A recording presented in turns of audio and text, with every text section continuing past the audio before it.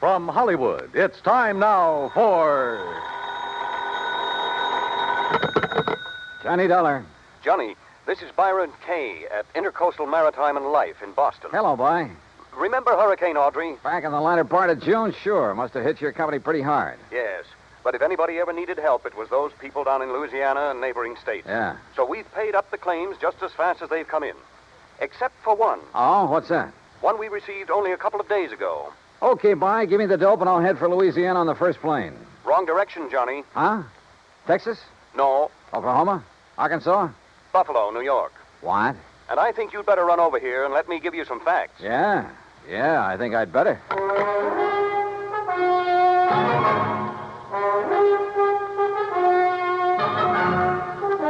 Bob Bailey in the exciting adventures of the man with the action-packed expense account. America's fabulous freelance insurance investigator. Yours truly, Johnny Dollar.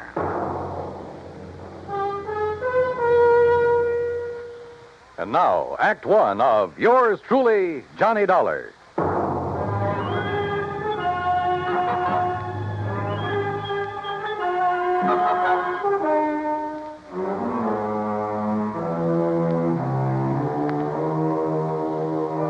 Expense account submitted by Special Investigator Johnny Dollar to the Intercoastal Maritime and Life Insurance Company, Boston, Massachusetts. Following is an account of expenses incurred during my investigation of the Charmona matter.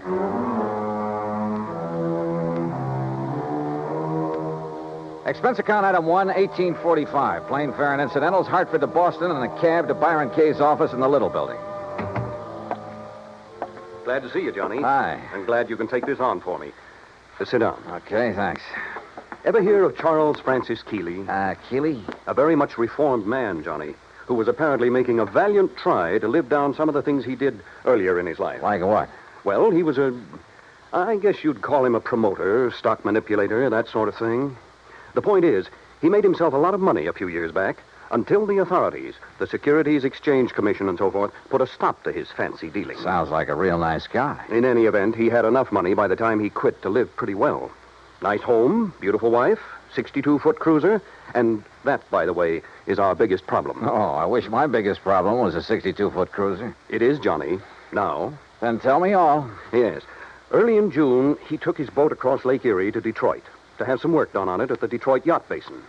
Then, a couple of days before the end of the month, he started back for Buffalo. Oh, yeah, that hurricane was moving north about then, wasn't it? Yes, it was. And his failure to appear in Buffalo within a reasonable time didn't worry his wife a bit. Often before making that same trip, he'd stopped off in Cleveland to visit some of his old cronies. Uh-huh. But by July 20th, she began to get worried. She called the friends in Cleveland. They hadn't seen him. Then she called the Coast Guard. No word.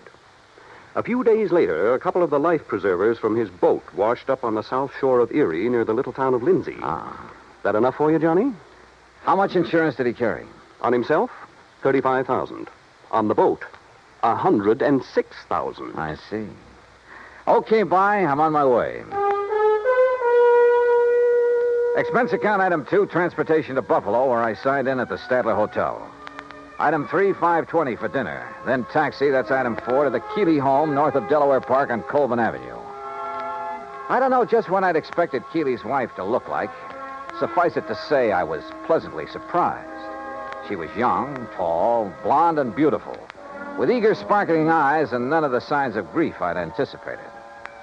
I don't know why you registered at the hotel, Johnny. May I call you, Johnny? Why, sure. Please call me Mona. May I pour you another drink? No, thanks. As I started to say, you could have stayed here.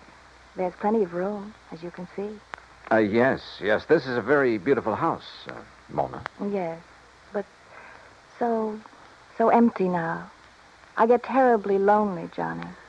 Well, of course I don't blame you. But now suppose we talk, if you don't mind, about the Johnny, thing if you have to be around for a few days, why don't you move out of that hotel and... Oh, I'm sorry. I shouldn't say that. I guess I'm sorry. It's all right. But I am lonely. Sure. Now, Mona, you realize this investigation is, it's just routine. Of course, Johnny. Now, as I understand, every effort has been made to find your husband. Of course. And to find the Charmona. Charmona? The cruiser. Oh, yes, yes. It was a beautiful thing, Johnny. But now it's gone. And Paul. Paul? Yes, Paul Matthews was the pilot. Only he was more than that. He was very nice. Yeah. Well, now, as I... Oh, excuse me. Every time that phone rings, I hope it's some word, some news that perhaps... Well, you know. I'm not sure that I do. What? But by all means, answer it. Yes, excuse me. There was something distinctly wrong with this whole setup, that was for The sure. Coast Guard, yes. Yes, this is she. This is Mona Keeley. Perhaps Charles Keeley wasn't the only one in this family to arouse suspicion. What? Say that again. Especially now, with nearly $150,000 involved. Yes, well, how about Paul? I said, how about Paul? Then, when she finally finished with the phone call, came a couple of other surprises. Thank you. Johnny, he's all right. Huh? That was the Coast Guard. They found him. He's all right. Isn't it wonderful? That was the real surprise. Not what she said. Isn't it wonderful? Or even the way she said it. But something deep back in her eyes that gave her away, that told me beyond the shadow of a doubt that she was lying through her teeth.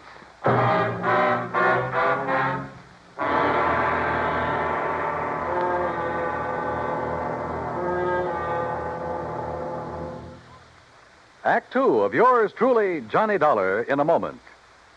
It is a rare event when a young man decides to leave civilization behind and hide himself away in the steaming jungle, just so he can help his fellow humans in a remote corner of the world.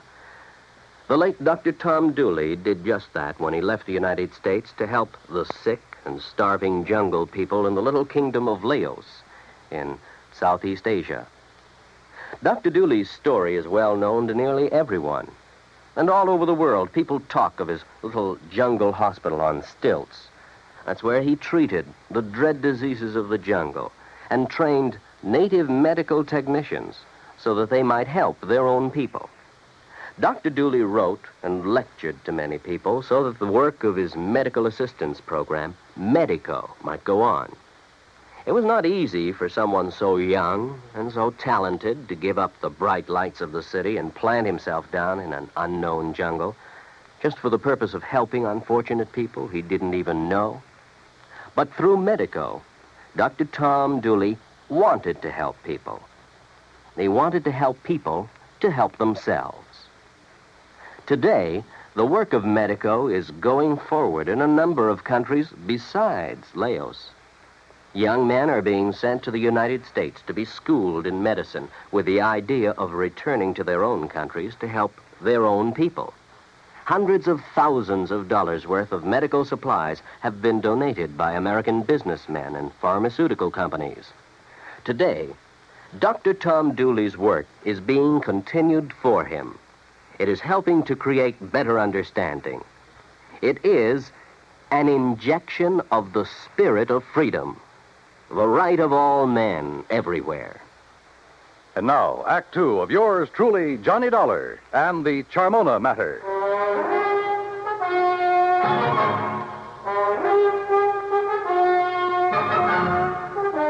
The news that her husband was still alive came as quite a surprise to Mona Keeley. Isn't it wonderful, she said. But I didn't believe that she meant it. On the south shore of the lake, Johnny, near the little town of Lindsay, west of Cleveland. He was picked up on the beach by a farmer who's been caring for him ever since. Isn't it kind of funny that you haven't heard from him before? That hurricane was a couple of months ago. Well, he was out of his mind from the shock of what happened to him. Did the Coast Guard say anything about the yacht? No, Johnny, I'm afraid that Charmona is at the bottom of Lake Erie. Well, where is he now? In Cleveland, in a small private hospital. Well, hadn't you better go over there and get him, bring him back here? I told the Coast Guard we would. Mona, you're not really glad that he's been found, that he's still alive, are you? No, I'm not. I guess I never really loved Charles. I'm not sure he really loved me. He was a big shot, always out in the town, doing a lot of entertaining, that sort of thing. I was very pretty then. Kind of a business asset for him. When were you and Charles married, Mona? 9 years ago. It looks as though he's done pretty well by you. I never had any reason to complain. About that, I mean. But the things he did to make his money, it was, well, I guess it was legal, but it wasn't right. It was almost like stealing, the way he promoted a lot of worthless inventions, penny stocks, worthless real estate, that sort of thing. But he always did all right. And you. Well, who worries about conscience when things are going well? A lot of people, Mona. But then they made him stop the things he was doing. And Charles became very strange. He took up religion like a fanatic. Oh? Kept giving his money away to a lot of crazy charities, money I could have used. And he got moody. He'd go off alone for weeks at a time, pay no attention to me. That's what I meant when I said I was lonely, Johnny. Not just since the accident that lost the boat and Paul. Paul again, huh? Don't you understand? These crazy things have been going on for over a year now. That's why I'm not jumping with joy that Charles is alive. Do you blame me? Hadn't we better drive on over to Cleveland and get him? All right. I'll run upstairs and change my clothes. Excuse me. I'll be ready in a minute. Maybe I should have felt a bit more sympathetic, but I didn't.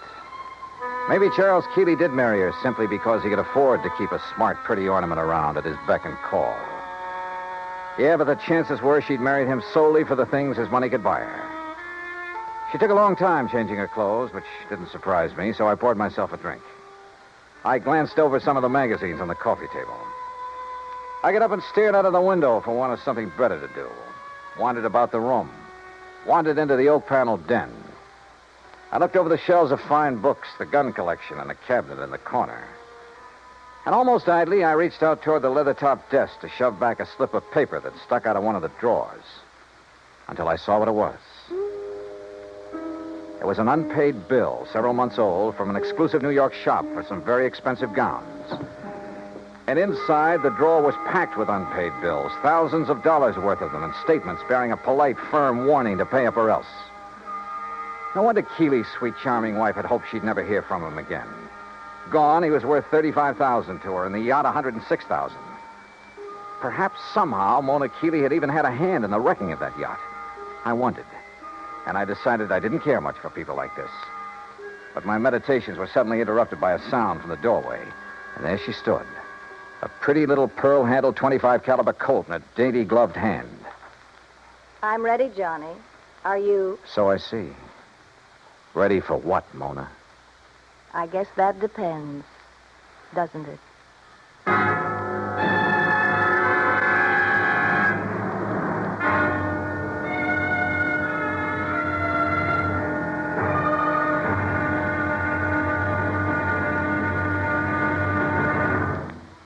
Act 3 of yours truly, Johnny Dollar, in a moment. Our flag now numbers 50 stars, and behind each star there stands yet another flag representing one of the 50 states. Wisconsin's state flag bears the state motto, Forward, and a likeness of the state mascot, the badger. The word badger was a nickname for the miners in southwest Wisconsin.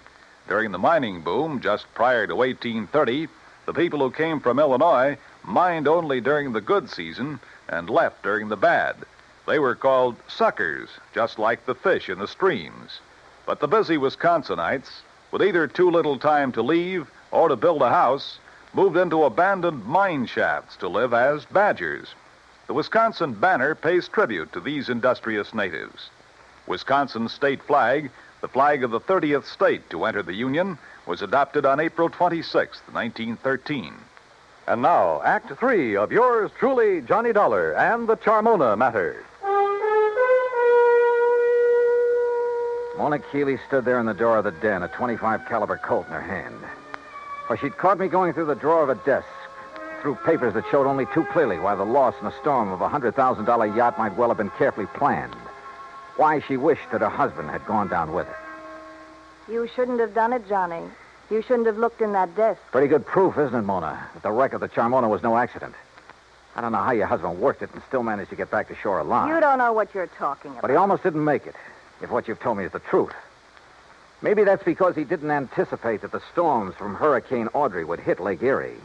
Maybe it's because... Well, we'll soon find out. Will you? Yes, when we drive over to the hospital in Cleveland and talk with him, if he's really there. Oh, he's there, all right. And you and I are going for a drive, but not to Cleveland. All right, now. Oh, put that thing down, Mona. Sorry, sweetheart. That little thing in your hand is about as accurate as a slingshot. Now, why don't you... No, don't move. I still don't get it, though. Oh? What? And I'm sure you must have been in with your husband on his deliberate sinking of the yacht. If you think Charles sank it deliberately, Johnny, you're all wrong. Then I certainly don't get it. Because if... Oh, now, wait a minute. You've made a couple of cracks about... What was his name? Paul? Do you want to know the truth? Paul was the pilot for Charles, and there's been no word about him. So he must have gone down with the Charmona. That's why I'm lonely and feel the way I do. Mona, this whole thing smells worse to me every minute. He was young, and he was kind, and he loved me. I was glad when they found that Charmona had gone down, because the money for it would be mine. And I could get free of Charles, and Paul and I could... That's why I hoped Charles was gone. Yeah, another $35,000 for you. You're about the crummiest lot I've ever run into. Look at this, Mona, here on the desk. What? This solid gold table lamp. What about it? And there beside you, that expensive mirror. What are you talking about? Well, look. Why did you do that? To get this gun away from you. No, you...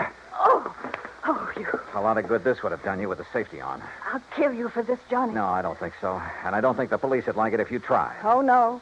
Do you think they'd blame me for trying to stop you from going through the papers in my desk? For shooting you? No. Wait. I didn't mean that. I couldn't have shot you, Johnny. Johnny?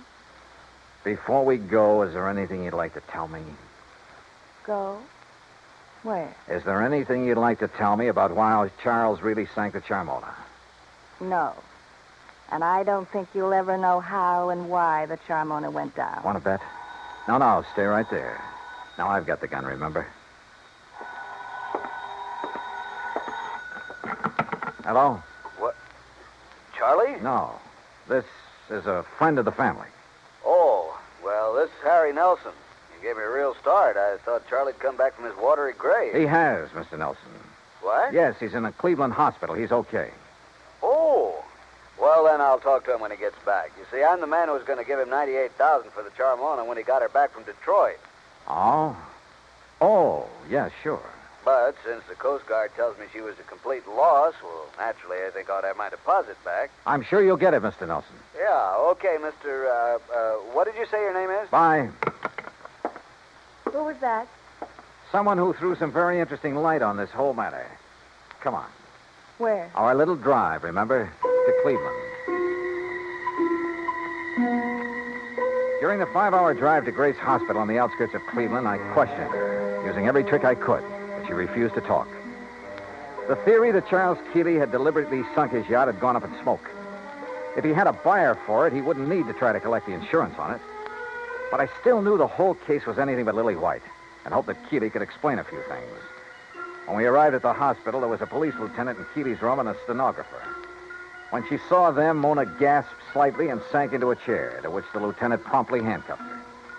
As Charles Keeley talked, the whole case became crystal clear, and at the same time about as sordid as anything I'd ever heard. I should have realized what was up when Paul Matthews suddenly refused to make the trip back to Buffalo with me.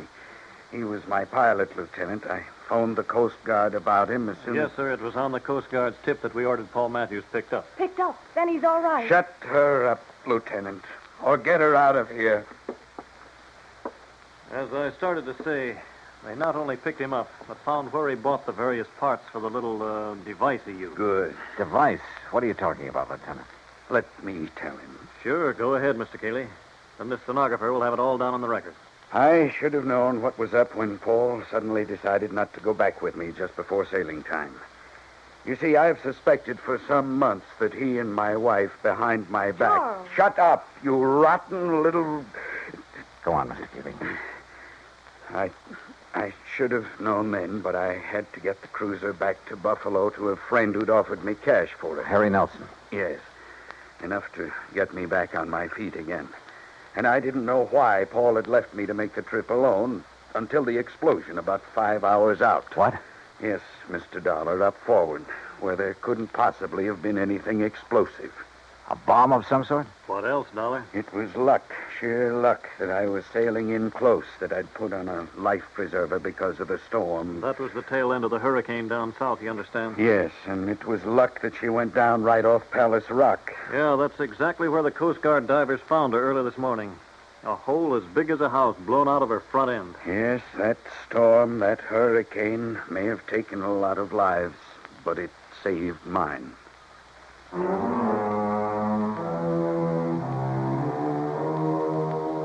All I can say is I'm glad there are courts to take care of situations like this.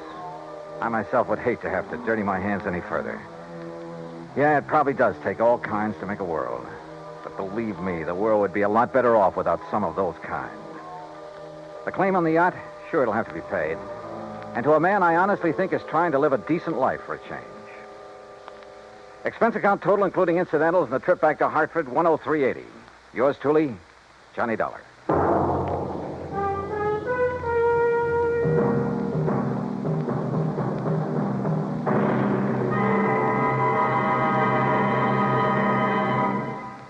Our star will return in just a moment.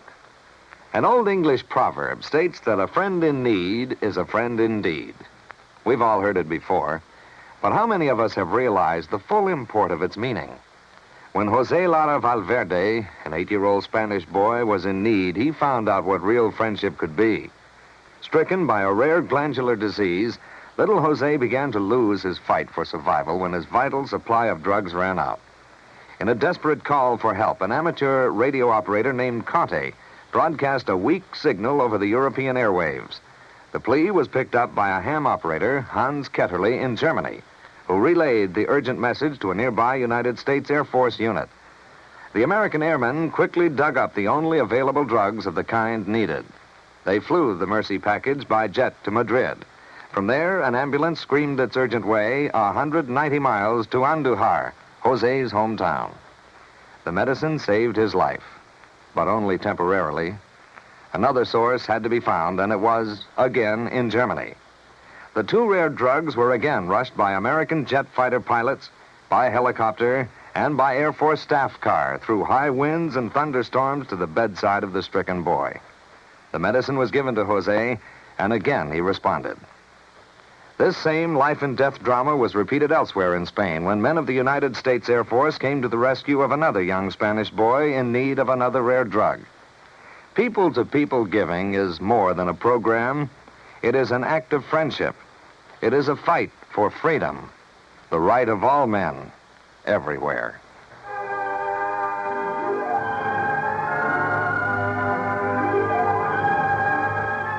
Yours truly, Johnny Dollar, starring Bob Bailey, originates in Hollywood.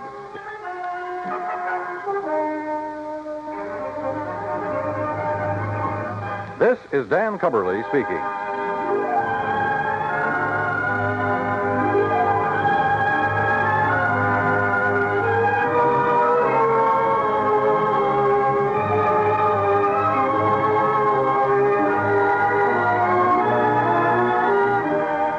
This is the United States Armed Forces Radio and Television Service.